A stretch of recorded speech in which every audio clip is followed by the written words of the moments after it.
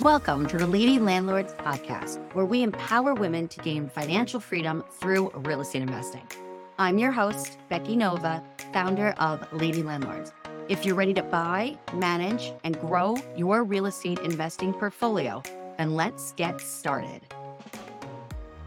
Welcome back to this week's episode of the Lady Landlords Podcast. Today, we're going to be talking with Jennifer Butcher from Go Mortgage all about those numbers that are going to be important if you are taking loans to buy your investment property. So, Jennifer, welcome to the show today. Thanks for joining me. Thank you so much for having me. I'm excited to share. Yeah. So, first thing that I always like to start out with on our show is really just letting our members get to know you, the woman behind what you do professionally. So, would you mind just introducing who you are to our audience? Yeah, absolutely. I am Minnesota native, grew up in northern Minnesota. I absolutely love the outdoors. Anytime I can be outside, I love it, even in the winter when it's freezing cold here. I have two kids, 14-year-old daughter and a 12-year-old son, who are both very active in sports, basketball, hockey, baseball. So most of my extra time, if I have any, is usually spent in a basketball court or an ice arena and chasing them and getting them to and from sports. And in an extra free time, my husband and I enjoy hiking and, like I said, anything outdoors. So That's interesting because I base my entire life around being in a place where it's not cold. so, land of 10,000 lakes. It's absolutely gorgeous. But yes, if you're not a fan of the cold, I definitely recommend June until now, like September. That's about it. Okay, that's actually much longer than I thought. Well, thank you. Thanks for going through that and just sharing a little bit about your family. So, mortgage broker, how did you end up there? Was that because that's not usually a profession that little kids are like, hey, I can't wait to grow up to do this. So, was this something that you felt direct on the path, or did you fall into this? I completely fell into it. It's kind of a funny story. So I graduated with a criminology psychology degree, which kind of comes into play with what I do now, putting a lot of pieces together.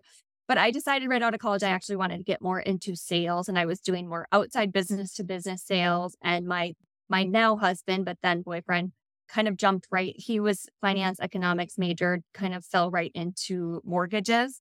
And I would hear him at night speaking to clients and just about saving money and how much he was impacting them and helping them buy homes. And I was just like, I feel like I want to touch people's lives closer, right? Like I want to have a little bit more of an impact. And so there was an opening at the company at the time, and he was like, you should do this. And I thought he was crazy because I just thought working together was a really bad idea. And here we are 21 years later. We still work for the same company. We run our branch and we are still married. So it worked out. It clearly did, but that is also a big risk to have happen. I have to ask, just because we have so many women in our Lady Landlords community that also invest with their partners. Yes. What is your best piece of advice for not only working, but then living and loving your partner? You just have to draw boundaries, right? Like I have to sometimes cut it off and just say, okay, we're not talking about work right now, and we're investors as well. So, we kind of set a time for, this is when we're analyzing things with regard to investments, and now it's family time and we're on to this. So we just have to kind of set and schedule time, and then make sure you stick to those boundaries. So I like that, being able to really compartmentalize and say, hey, this time we're going to use this. And then, hey, that's kind of over. Now we're in other topic.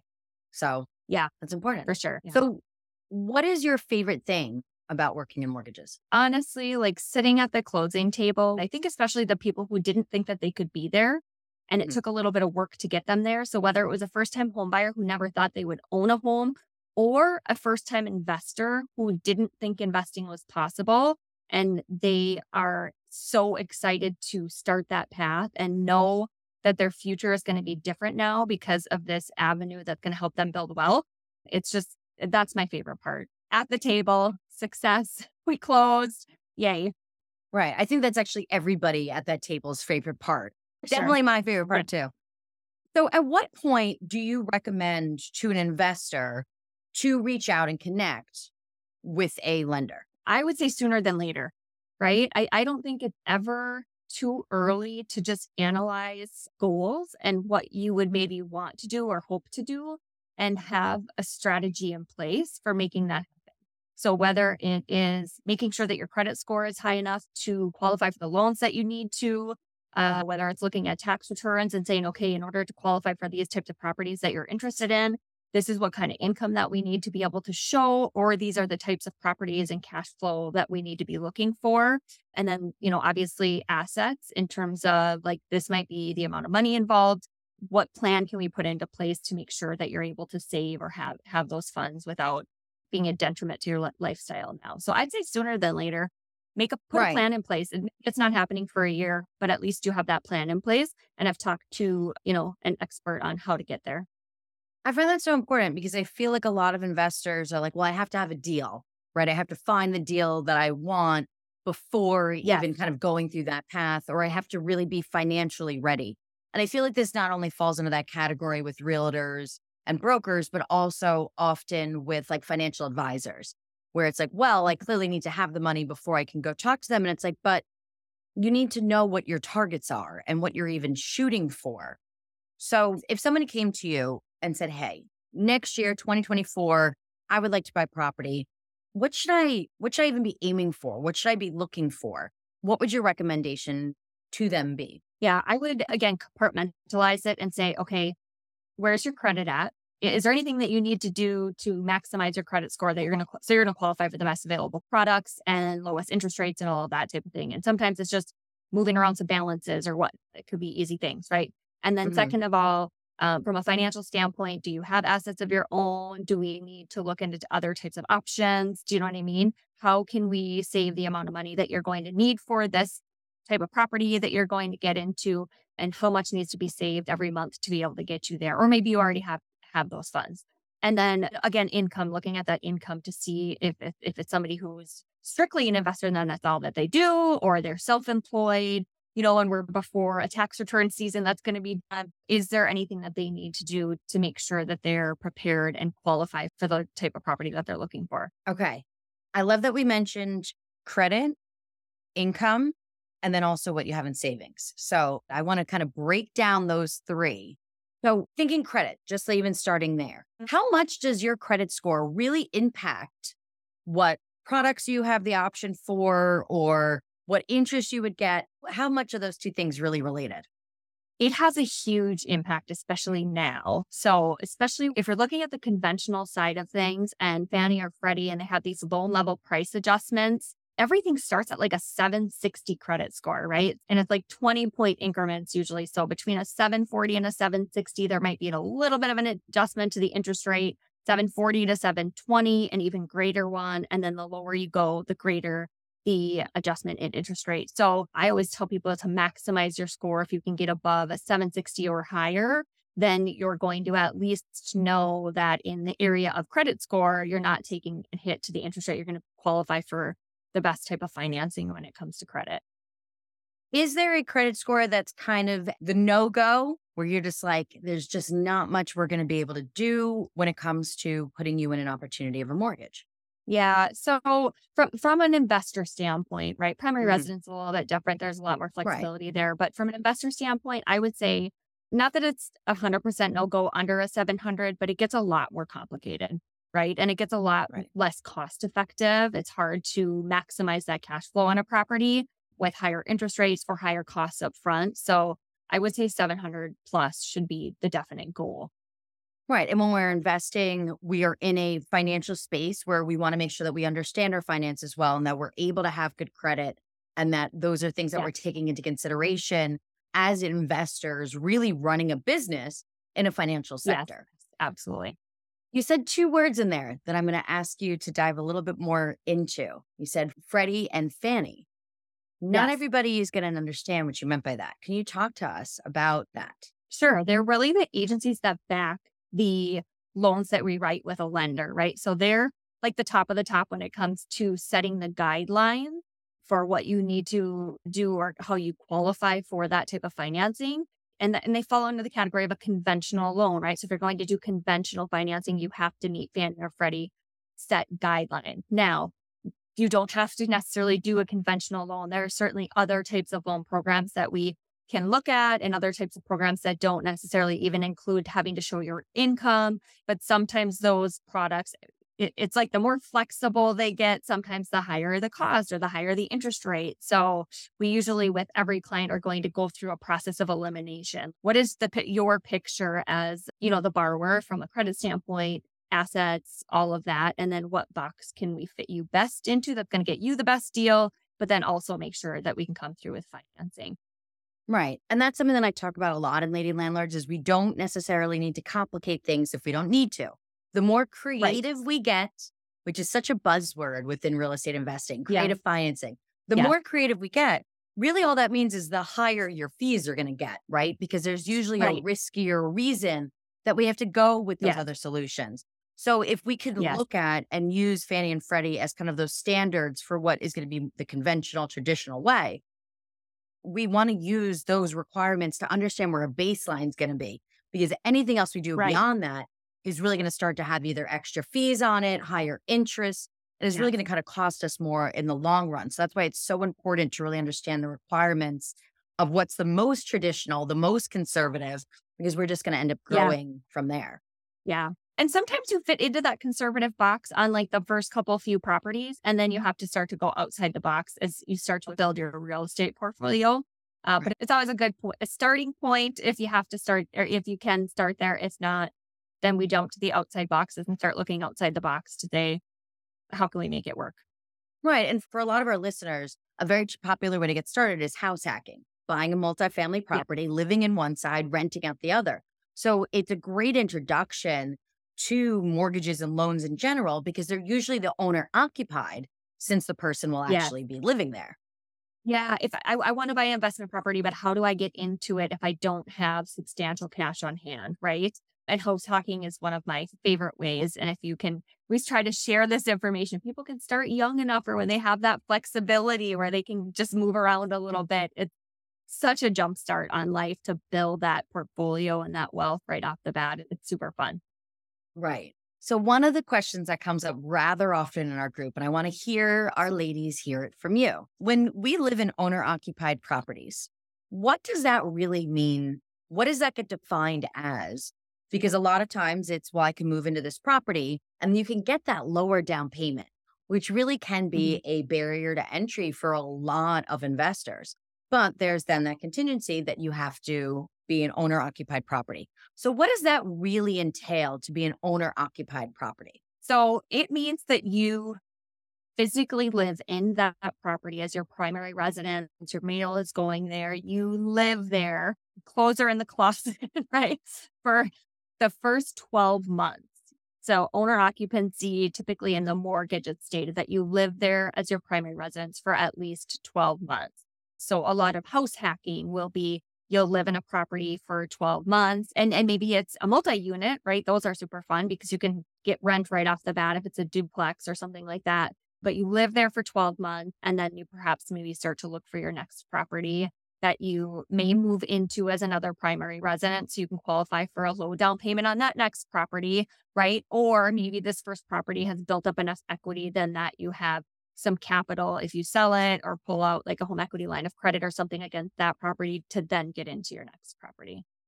And then at the end of those 12 months, is there anything that that person has to notify a mortgage company about, saying, okay, I've now satisfied my 12 months, anything that they have to do to then be able to qualify for another owner occupied mortgage? No, other than when they're qualifying for the next owner occupied property, the lender doing that financing on the new property may want to see a lease agreement or a rental agreement showing that they are in fact renting out the other property if they're not selling it, to know that the next one is going to be an actual primary residence. But with regard to the current mortgage on that property, they don't need to notify the lender. As long as they've been there long enough, just make sure you get your mail in the right place so that you know to pay that mortgage. Right. Exactly. To make sure that we're always still paying that cost every single month. So we should all know where our mail is For going. sure. That's a very good point. With down payments, that is definitely something that has changed in the multifamily space for owner occupied over the past couple of years. It would seem to be very different Yeah. before the pandemic as after. Can you just share a little about what that down payment structure looks like in general kind of across the board for the owner occupied properties? Yep. So for owner occupied properties, this is a new one too that I'm using on a borrower right now. So one big change that happened, right? So as an owner occupied property, the down payment has to do with the number of units or the type of property that it is. So if it's a single family home and you're a first time home buyer, you could qualify for as little as 3% down on that property. If you're a second time home buyer, if you owned a property in the previous 3 years, you could qualify for a minimum of 5% down. However, a lot of programs now, if it is a duplex, a 2 to 4 unit property on conventional, they would require a 10% down payment. So we've run into this a lot where, especially in this environment with low inventory, you have somebody shopping for a multi-unit property, but they want minimum down payment. So then they want to switch to FHA financing, which is more of a government loan, in order to put only 3.5% down, because on a multi-unit, they still have the same minimum down payment requirement. But if you're offering on that property and there's multiple offers and it's FHA versus conventional, I'm not saying it's right, but typically a seller might go for the conventional financing over the FHA. However, Freddie Mac now, when we talked about Fannie and Freddie Mac's Home Ready program. So you have to qualify. And the biggest qualifier really is obviously credit. You have to qualify for a conventional loan, but also they have income limits. And the income limits are based off of where the property is located. But Freddie Mac's Home Ready program does allow for a minimum of 5% down on a multi-unit property or 2 to 4 unit property as an owner occupant if you're going to be occupying one side. So that's a little bit about there's a lot of factors that go into it. There's not just one thing, the down payment requirement on X, Y, Z. There's a lot to it. Right. But that's good to know that there's an opportunity, because always looking for that 25% is, once again, another place that a lot of investors get stuck in between properties. They kind of spent everything on one investment property for the 25% down. And that just sometimes makes that next property difficult. So that house hacking strategy or owner occupied strategy is very important. So it's nice to kind of see that shift and to see some options possibly for some of our members. Now, you said something interesting there about how sometimes with FHA that a seller is going to take a preference over a conventional than an FHA. We see that often with even other types of loans that might even be a VA or a NACO type loan that still sellers are going to tend to opt for. The cash makes sense.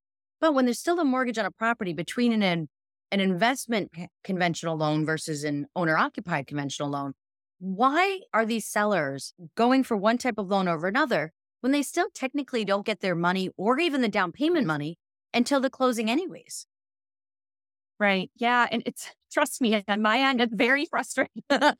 We can have great buyers. It's a huge misconception, right? A lot of it comes down to people, the mortgage advisor like myself, educating the real estate agent. And then if the real estate agent is willing to take the time, the buyer's agent, to educate the listing agent, so then they can educate the sellers, right? But I think overall, the bias is conventional financing is for higher credit scores, less risk, less red flags, the easier appraisal requirements, where FHA requires the property meet minimum HUD guidelines. So I think in the past, if people got burned by the appraisal not going through completely because there was peeling paint or a hole in the wall or something like that, and then the misconception that FHA is just for lower credit score borrowers, and then therefore they're not as good of qualifying. I think they see it as the potential for more issues or problems.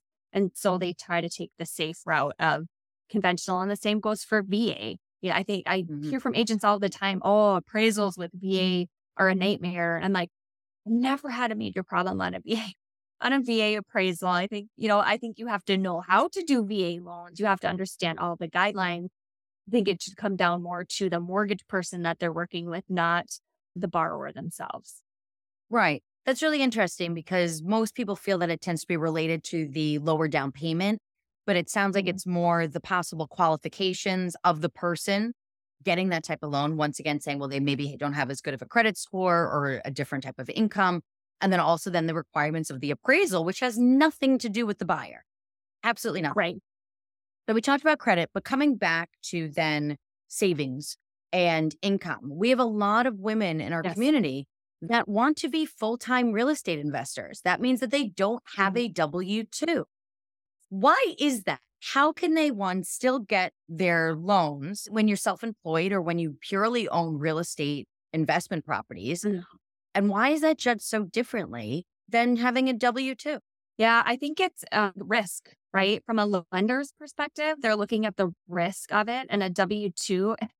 And I would argue this, like they could quit their job the day after closing, right? Or lose their job. But a W-2 is just more secure. They're employed by a company that's going to pay them as long as they show up for work, right? Where somebody who is either self-employed or a full-time real estate investor, it's not like guaranteed income, so to speak. So there has to be that history of it to show like, okay, you've proven to us that you can make X amount of money on your tax returns. So therefore, then you can qualify. We want that security to know they can obviously pay the loan back, right? Mhm. But there are programs available for people who don't necessarily have that W-2. We do a lot of like DSCR loans that are looking more at the actual property and the cash flow of the property. If it makes sense and the property is going to cash flow, they'll write the loan. There's, of course, credit requirements and down payment requirements and all of that. But it's great that they're coming up with more programs specifically for investors to help them get into the game. Correct. And for any of our listeners that want to learn more about DSCR loans, go back, look through the Lady Landlords podcast. We have multiple episodes that really walk through how to use those loans and what qualifications you need to apply for those. But that is great. There's so many different options to make sure that investors, those are self-employed, those that maybe don't have the traditional W-2 are still able to not only purchase a home, even if they're looking for owner occupied, but then still are able to become investors as well. That brings up another point. Absolutely. One thing that I feel like has also changed since 2020 and the pandemic is how rental income from a property is actually counted towards somebody's income. What are you seeing in the industry being done with that right now? Yeah, I actually think a lot of it's actually loosened up and gotten better. So in the past, particular programs would require that you showed 2 years of rental income on a tax return before you could use rental income to purchase a property. And that's not necessarily the case anymore. You can purchase a rental property and get a lease on that property, a rental agreement, and use, depending on the program, 70 to 75%, and different programs vary, but of what that gross rent is going to be as income, or to at least wash the mortgage payment to help you qualify for that property. So I share that with people because now it's like once you can qualify for that first property, people are always like, well, what's my limit or how many? And I'm like, well, as long as you find great properties that have decent cash flow, like it's really not that hard. And you have the credit and the assets, it's not that hard to qualify. You kind of keep rolling. So I think it's gotten actually a little bit easier. I agree. I feel like pre-2020, I feel like that wasn't really an issue. I totally understand. I think we all can why things got a little bit tight for a few years in there, but Yeah. I am absolutely noticing Yeah. the same thing, that a lot more lenders, brokers are able to count that rental income back towards that. And that really is setting us up for success to be able to continue to borrow money to grow our portfolios. Well, if you keep finding cash flowing properties, somebody is going to fund that deal, right? Clearly, Yes. nobody wants to fund a deal that's not going to cash flow or is not a good No. purchase. But as an investor, we shouldn't Right. want to be buying those either. When it comes Right. to having those assets or savings, is there any type of like general rule or way that we should think about what we should have in reserves for properties growing forward? What makes your life easier for Yeah, us to be able to have? That's a great question. And a piece that a lot of people, even lenders, will forget about. I always say the general rule is if you can have at least 6 months of reserve, so 6 months of the PITI total mortgage payment on a property in reserves per property, you'll be pretty well off. You'll be set in terms of meeting that specific qualification. Right. And also then after hearing it from a broker to hear it from another investor, we should probably have that anyways for our properties. You should. Because anytime somebody Yes. buys a house, what happens the day after you close? Something breaks. So Yes. that's definitely something we want to think about. So from both sides, ladies, you heard it here, not only from a broker, but from another investor. It's really important to make sure that Yeah. you also have that money earmarked for any issues moving forward. We have a lot of members that when we start kind of building these portfolios, start to leverage a lot of the equity that they have in properties. So they'll either take out that Mhm. line of credit, and we could do that from either that primary residence or the investment property. Can you share a little about how an underwriter is going to look at that line of credit that we have available, if maybe we did or did not borrow it, and how that then impacts what our DTI looks like in order to get approved for that loan? Yeah, that's a great question. And again, different programs might vary a little bit, but keep in mind, I love lines of credit. I think they're fantastic. Just way to have access to money. You're not paying interest on it unless you draw on it. But a lender is going to look at that line of credit. And again, depending on the program, often they're going to assume the full line is drawn and what that repayment payment is in order to qualify you for the new loan that you're applying for.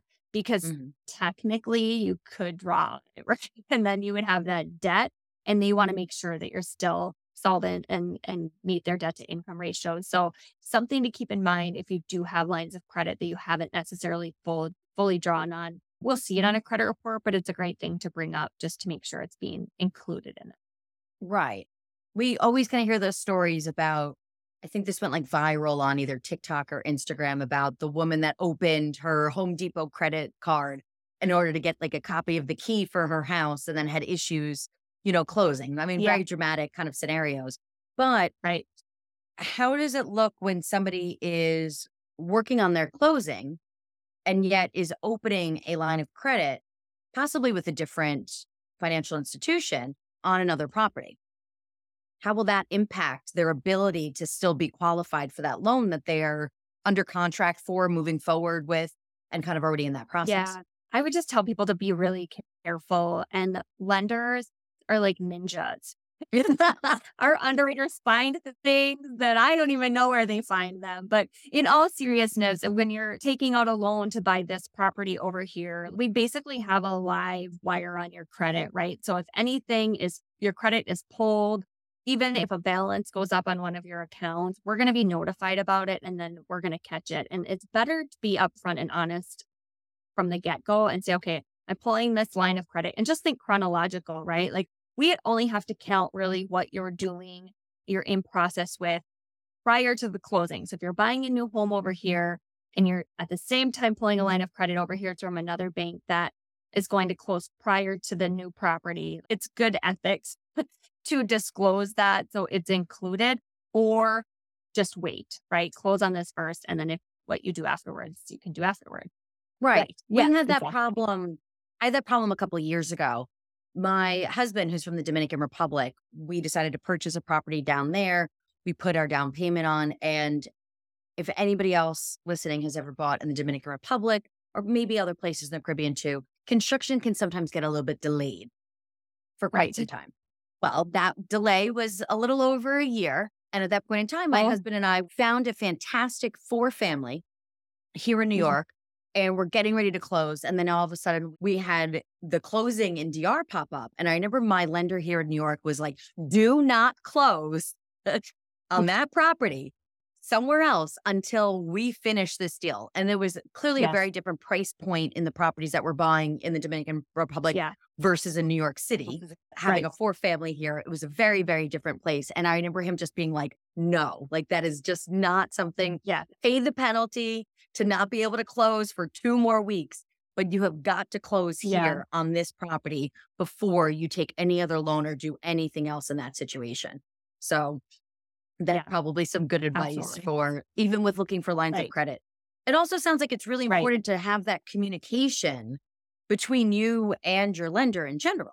Yes. I tell people that I'm like your hype guy. I want you to get this done, right? Like, so I'm not the one to keep secrets from. If you need to charge your credit card, if you're thinking about buying a car, or I just had someone like 3 days before closing, she's like, my brother found me a great deal on this car. And I was like, no.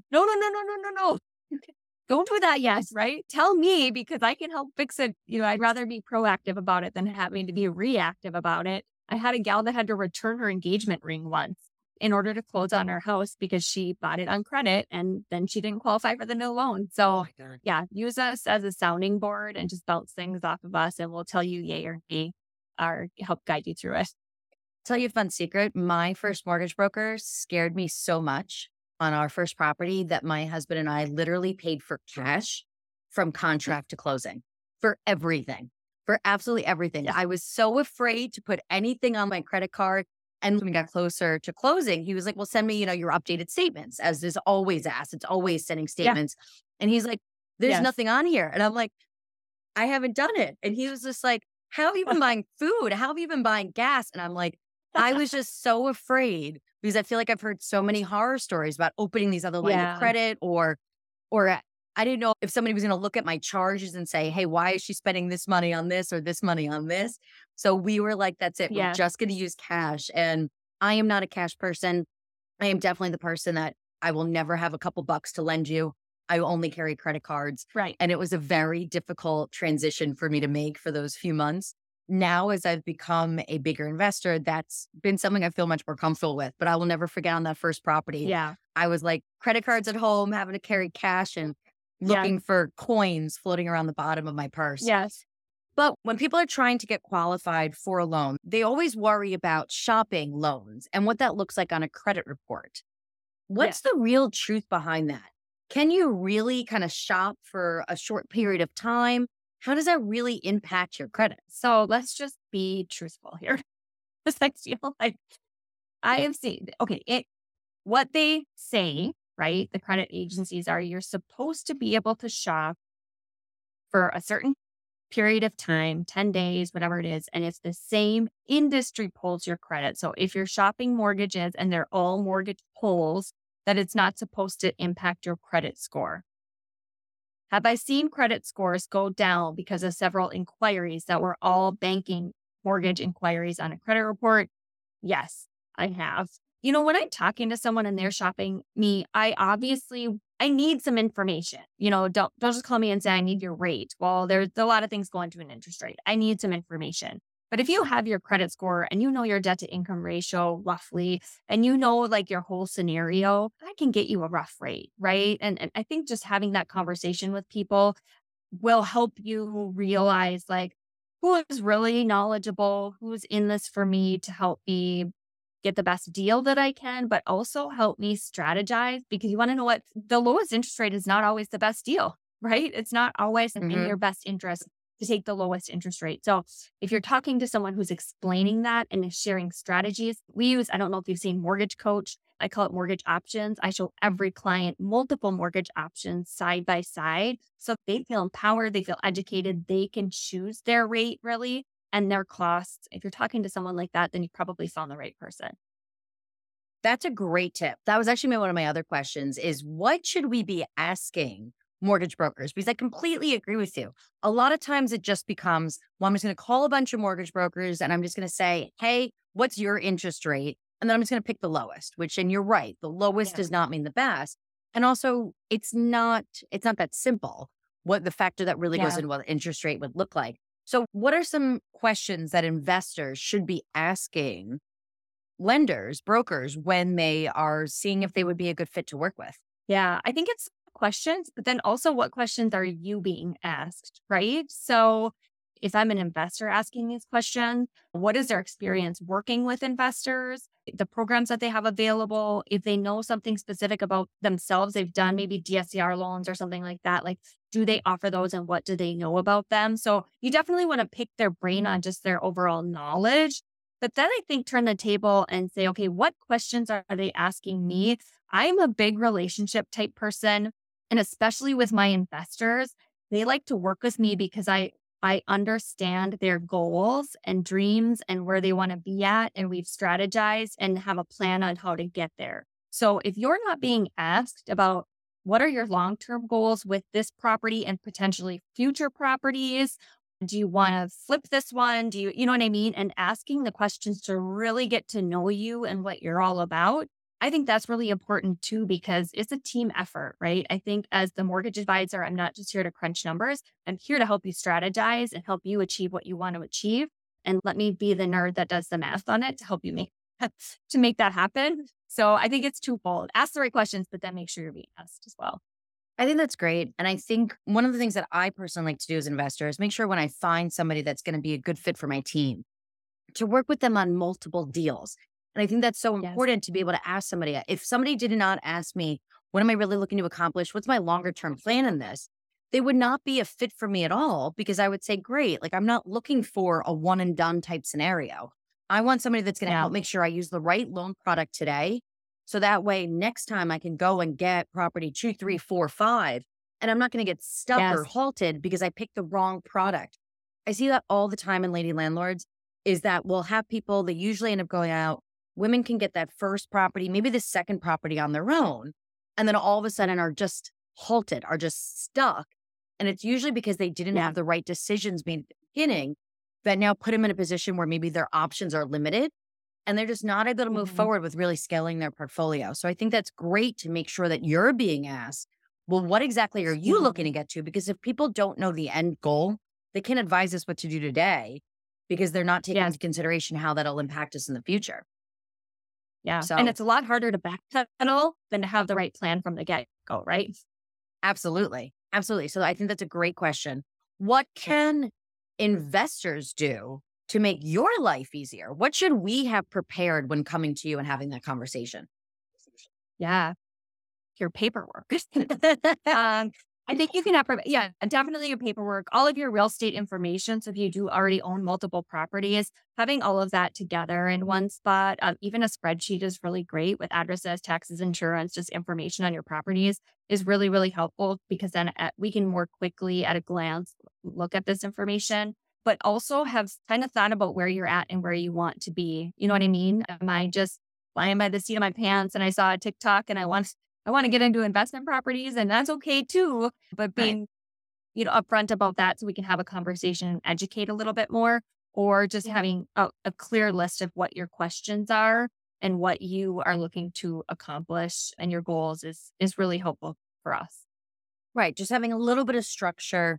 I love the idea. And I tell people in Lady Landlords to do this all the time, to have like a folder on their computer that has their most recent, pay stubs, W-2s, whatever it may be in one place just for Yeah. easy access to make sure that we have all of our financial records in a safe place. That's something we should be doing once again as CEOs of our business here, being entrepreneurs as real estate investors are.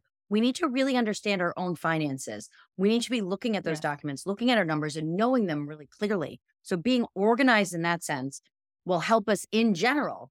But I completely agree. It is so nice. I'm actually in contract on another 3-family here in New York. And I love that I'm able just to shoot over, just share my link because I keep everything on a cloud as we all do these days. Mhm. And just say to Love my it. Yeah. lender, like, here you go. Here's all the things that you need. And also know that those things will be updated as I move along because I consistently am doing my bookkeeping accounting. But Mhm. besides just numbers, actually making sure that we know a little bit about what we're looking for when we go into that conversation is going to be helpful Yeah. to allow you then to guide us to the right place. Right. Absolutely. Anything else an investor should know when reaching out to work with a broker? I think the biggest thing is just we're on your side, right? I get those phone calls sometimes and people are so afraid to hear no or it's not going to work right now. We're on your side. I am. I want to help. One of my favorite things is helping people achieve goals, and whether that's a primary residence or just buying a house, or love working with investors to help them build portfolios and help maybe even expand their dreams a little bit of really how far they can go. So we're on your side. We're here to help. So just let us know what your goals are so that we can help you achieve them. Great. Thank you. And I talk about this all the time in Lady Landlords that we really need to understand what we are working towards, not just from a lending perspective, but to me, the properties are just the vehicle to get me what I really want in my life, right? Especially in our community, we're working towards financial freedom. We're working towards more time for the things that we find passionate in, to be able to spend time with our families. It is so important to think about what our end goal is and put everything in line with working in that direction. Not just the loan product that we pick, the strategy, the type of property we're buying, the location of the property you're buying, all of those things really need to be aligned. And having a broker that's going to be in line with you, working with you rather than against you is going to make all the difference when it comes to growing as an investor. So Jennifer, thank you Yes. so much for being here today. I greatly appreciate you coming and answering all these questions and breaking down so many myths that just exist around lending. So thank you very much for your time. Thank you so much for having me. It was great. Of course. For all of our listeners, please do make sure to hit that subscribe button so you do not miss another episode of the Lady Landlords podcast. We release new episodes every single Tuesday. And if you enjoyed today's episode, please make sure to leave us a 5-star review. Thank you for listening to the Lady Landlords podcast. If you're feeling stuck in your real estate investing journey, visit lady-landlord.com to book a 15-minute orientation call with me and see if you're ready to join our mentorship program. Or you can subscribe to our newsletter and join our Facebook group for exclusive real estate investing tips and offers. Invest with confidence. Become a Lady Landlord today.